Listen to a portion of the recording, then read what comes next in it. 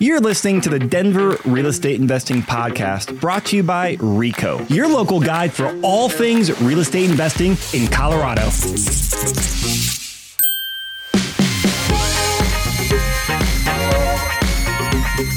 So in today's podcast, we're going to talk about 6 ways to find capital, to find funds to go out there and invest in real estate investments.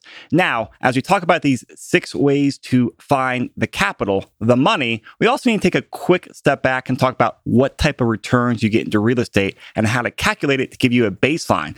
Because one of the smart plays in the market, especially markets like Denver and Springs, where we've seen massive appreciation, is looking at the potential of tapping into your equity in your house or your primary residence. And a lot of times that is dead equity, means it's not giving you money. So we got a lot of stuff to cover in today's podcast. I got my co-host, Lon Walsh, today.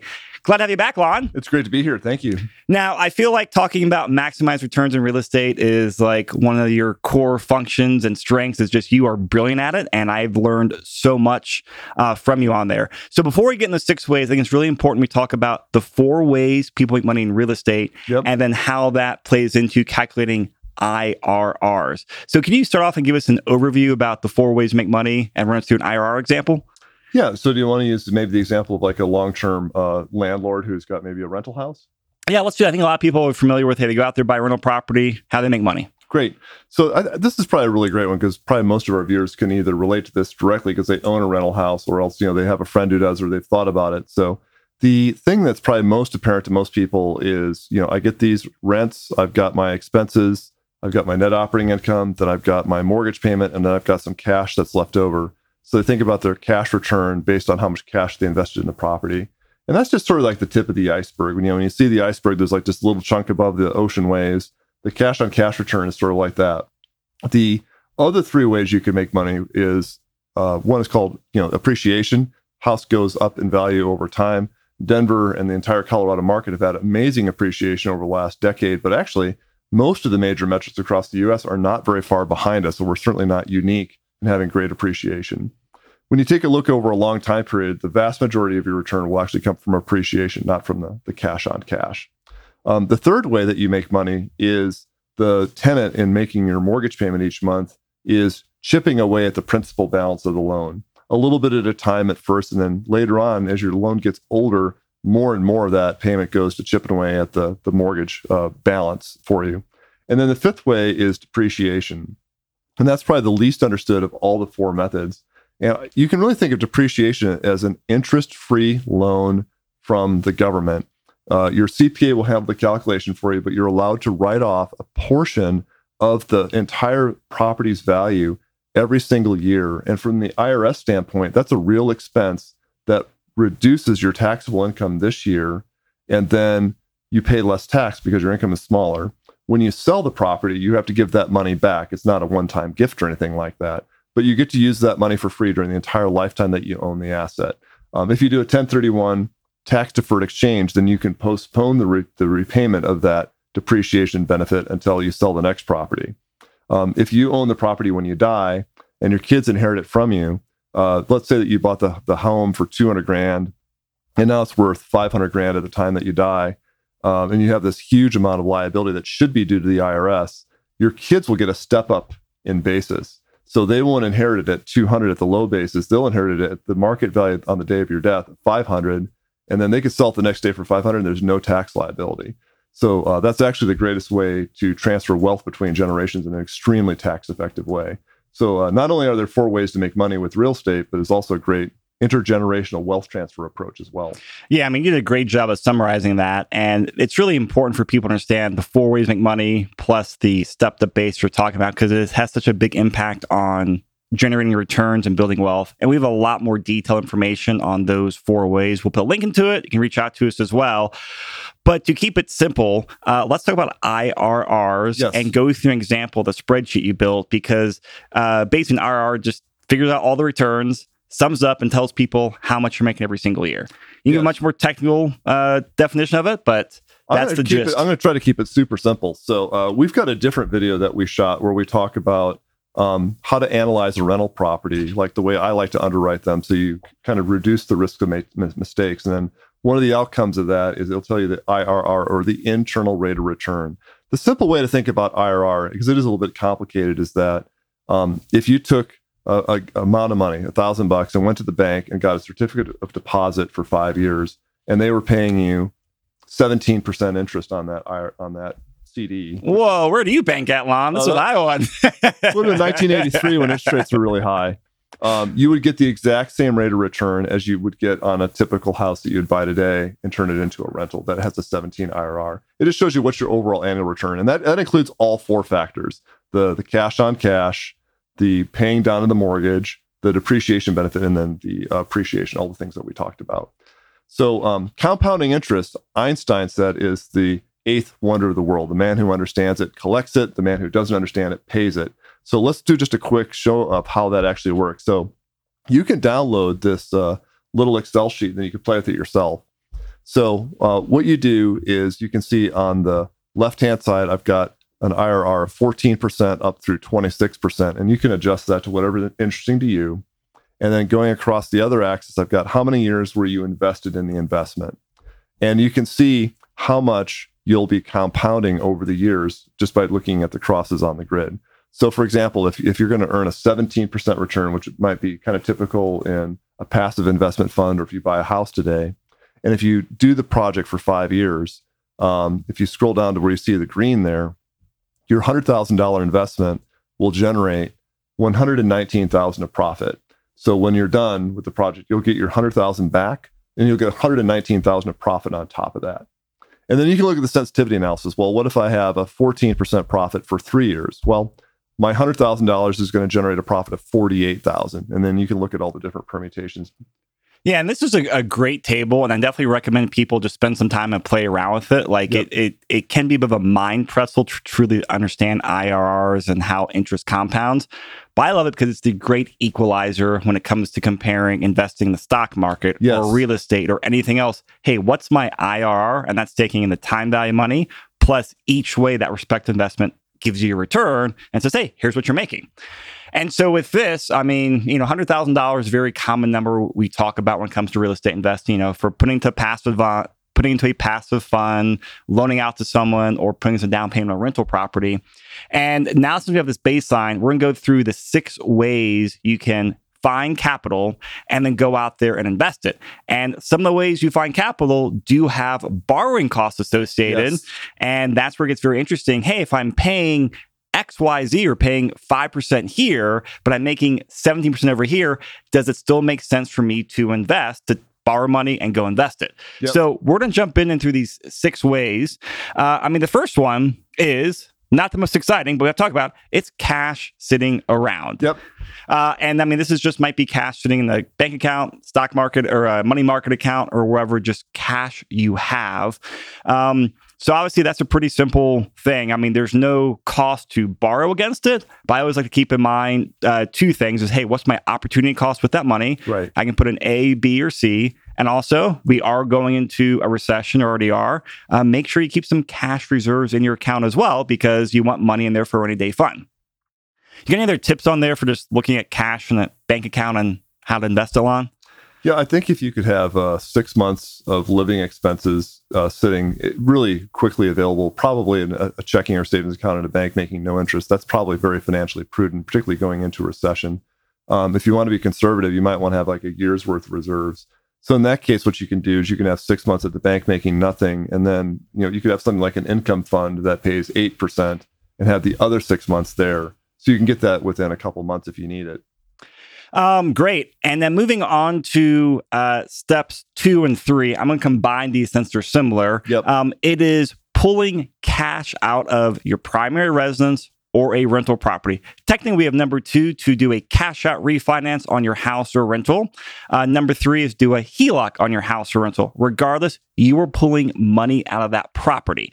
Now, there's a bunch of different nuances as to which product is the best for you. A lot of it depends on your current debt on there, the property type, all sorts of stuff. So way too much to cover all the what ifs in this podcast. But if you want a list of various lenders that Lon and I and our clients use, reach out to us. Happy to share them with you. Yep. But it's all about the concept of pulling money out because you have equity in your property. It's what we call dead equity. Yes. bought the house for $200,000. Now it's worth $500,000. I probably have $350,000 in equity between appreciation and debt pay down. Yep. Great. I'm making really good cash from that property, but that equity in my property is sitting there and earning me not the highest rate of return because I have so much equity in the property. Right. Leverage is key. So keep it very simple and high level. Last week, as recording this podcast, I just closed on a HELOC on my primary residence. Okay. So I got a 30-year fixed loan through Joe, got it a couple years ago, locked in nice and low, like 2.5%. Oh, wow. But then, with all the appreciation last couple of years, I wanted to tap into equity. So I got a HELOC on my primary residence. It's prime plus 0.5%. Oh, pretty good. Yeah. So it's a very, very good product. And my plan is to take that and go out there and use it to invest. Right. And I've already done a bunch of analyses. It's going to be investing in real estate for obvious returns. But going back to Lon's spreadsheet here, he built out another part in the spreadsheet to say, what if you're borrowing at XYZ and then you go out there and invest at it? So I think right now my borrowing cost is like 5.5%. By the time this podcast goes live, it'll probably be 6% or so. Right. So we'll plug it in at 6%. And assume I take $100,000 and go out there and invest into real estate. And then, Lon, how do we use this section of the spreadsheet? I want to make sure we're going through it correctly. Yeah. So earlier we used that example of what if we make a 17% gross return without any borrowing costs and we invest for 5 years. And what you find is that you get your $100,000 back plus 119 of profit. So if we have to pay 6% interest on that HELOC, we're not really making 17 anymore. We're making 11. So if we scroll down a little bit, you can see here, we're going to look at the row that says 11% for 5 years. Our profit now is going to be about $68,000. And so that's after I've already paid back the interest and paid back to my HELOC, right? Yes. Okay. And so that's just a great way to see. So I should still make a double-digit return. If I can hit a 17% return on my investment, I'll still make a double-digit return. So, fast forward, I am doing this because it makes sense. Absolutely. Because it's money that I don't have to actually take out. It's money that the market gifted me and created me. Yep. Now, Lon, I know you've done this on numerous properties. Your primary, you've also done a bunch of rentals as well, right? Right, exactly. Yeah. So kind of moving into like rentals, can you give us a couple quick tips or things to be mindful of for pulling equity out of rental properties?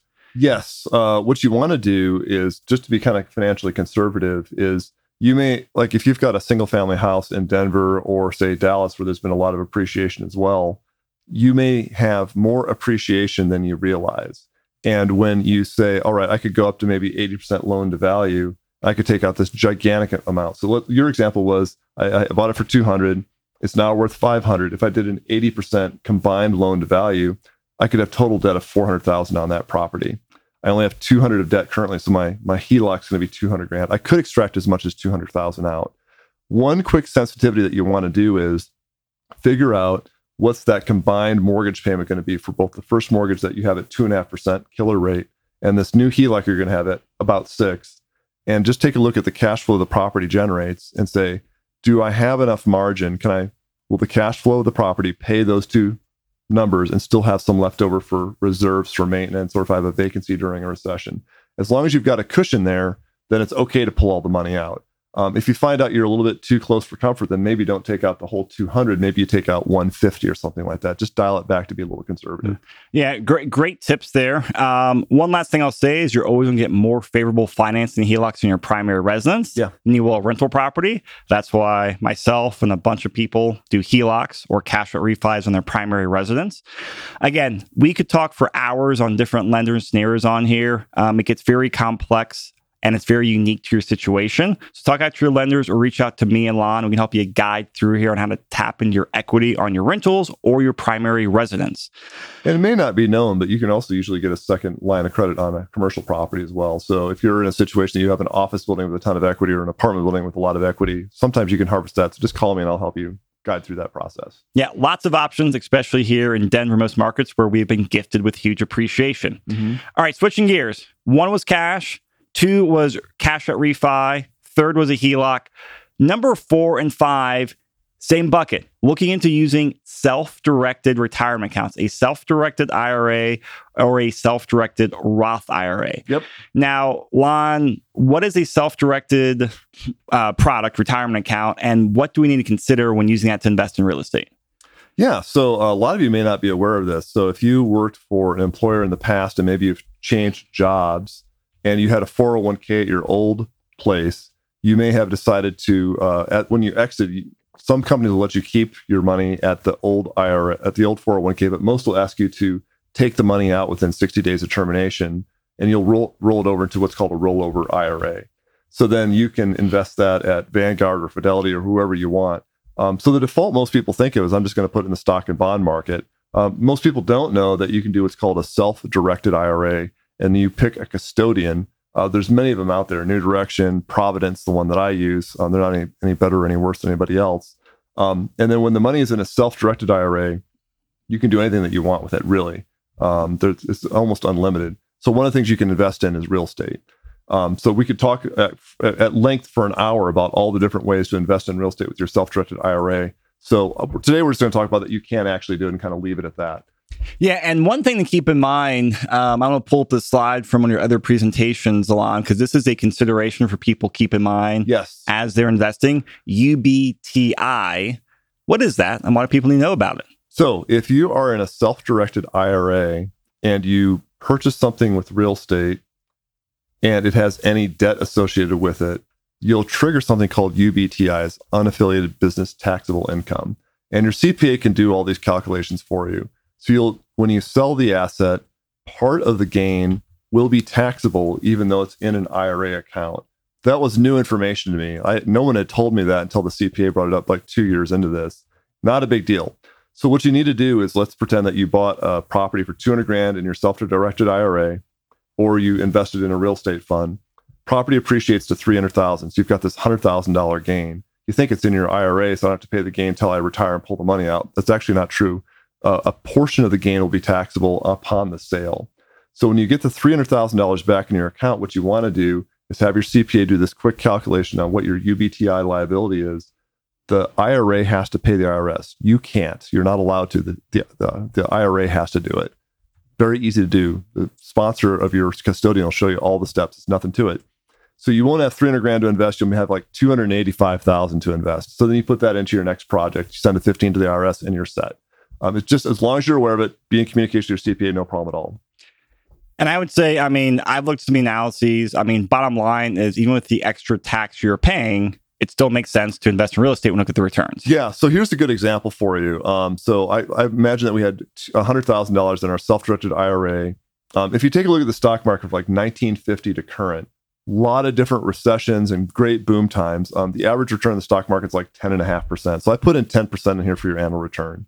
Let's say we're going to place it for 5 years. I didn't compound it just to make the math really easy to follow. We'd have a $50,000 capital gain in the stock market in our self-directed IRA.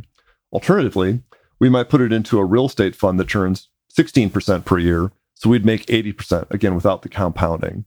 So with the stock market, there's no leverage that's involved. So there's zero UBTI tax. On the other hand, with the real estate fund, maybe it's 65% debt, 35% equity. So you're going to have about a $10,000 liability that you have to pay to the IRS.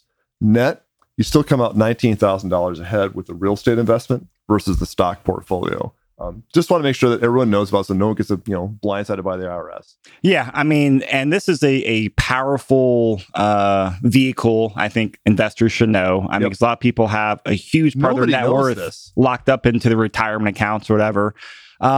When I've looked all this over the years, what my strategy is, I use my I have a self-directed 401k equivalent. Basically same thing as an IRA. I use that for passive investing. I have not found the returns to be as nearly interesting to use my self-directed IRA to invest into directly on real estate. The loan terms, they're non-recourse loan, higher down payments, higher interest rates. They kind of just stink and don't make it a very good deal.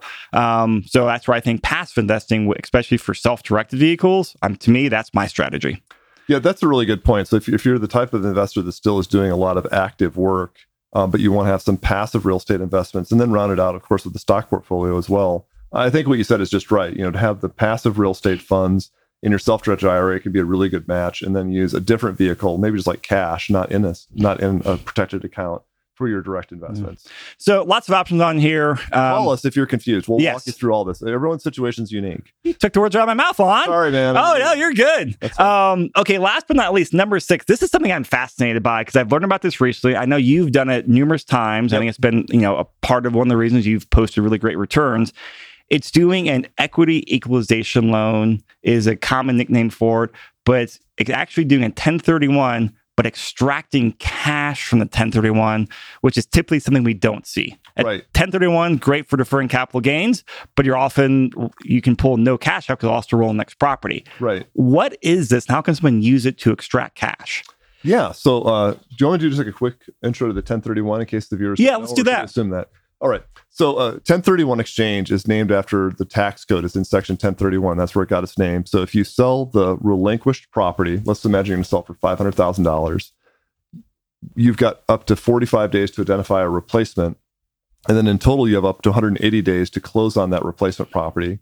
And the new purchase property needs to be the same value as the old one or higher. So it could be 501,000 is fine. And if you follow the steps, and we've got a discussion topic on that, if you need to know all the details of how the 1031 works, it's really not that bad.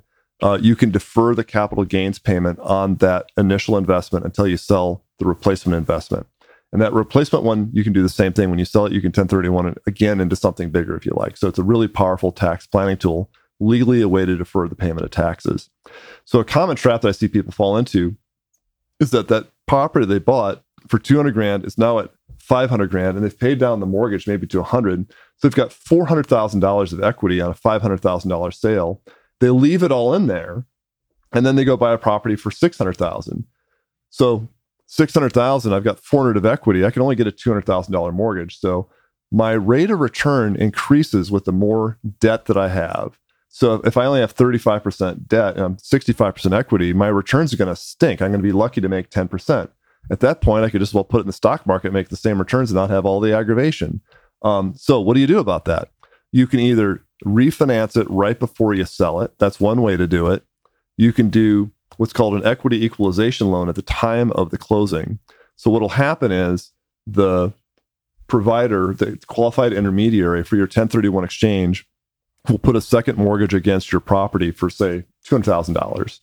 And then you'll close, you'll buy the replacement, and then the qualified intermediary will give you the $200,000 back. That's a tax-free event, so you can harvest equity out of the property. The third way to do it would be, and this is probably the least efficient way. And I mean, they're not giving you back; they're paying off the loan that you put on there, which is essentially giving you back the money, right? Yeah, sure. Yeah, that's the way they do it to make it compliant with all the IRS rules. So it's completely IRS compliant. So there's no issues with any of that. Or the third way to do it is you go ahead and just put $200,000 down on a $600,000 property. You've got all this equity in there, and then you refinance it afterwards. So where that might make sense for you today is that every time there's been 6 recessions in the last 40 years, every single time there's been a recession, the mortgage rates have dropped by at least 1%. Usually they drop by about 1.5. So you may buy that $600,000 property with the intention that I'm going to refinance it in a year and a half during the recession anyway, and I'm just going to harvest all my cash at that time. That would also be another great strategy. So this would be like another great example where like there isn't one size strategy that fits all. If you're contemplating any of this, call Chris or I. We'll spend 5 minutes on the phone with you. We'll help you craft out a strategy to maximize your wealth creation. Yeah, awesome. So went over the 6 ways, and I think this is very valuable stuff, Lon, so I appreciate it. Again, the 6 ways are using cash, is going out there and doing cash out refinance your house or rental, a HELOC on your rental or primary, or using a self-directed IRA, Roth IRA, 401k, some type of self-directed retirement vehicle, or also doing an 1031, but extracting cash. So lots of different ways. And as Lon said, this is a fun stuff. No one size fits all. It's all one big chess game. If you need help figuring out what move to make next, call us. We love to talk about this. Thanks a lot, everyone. Thank you.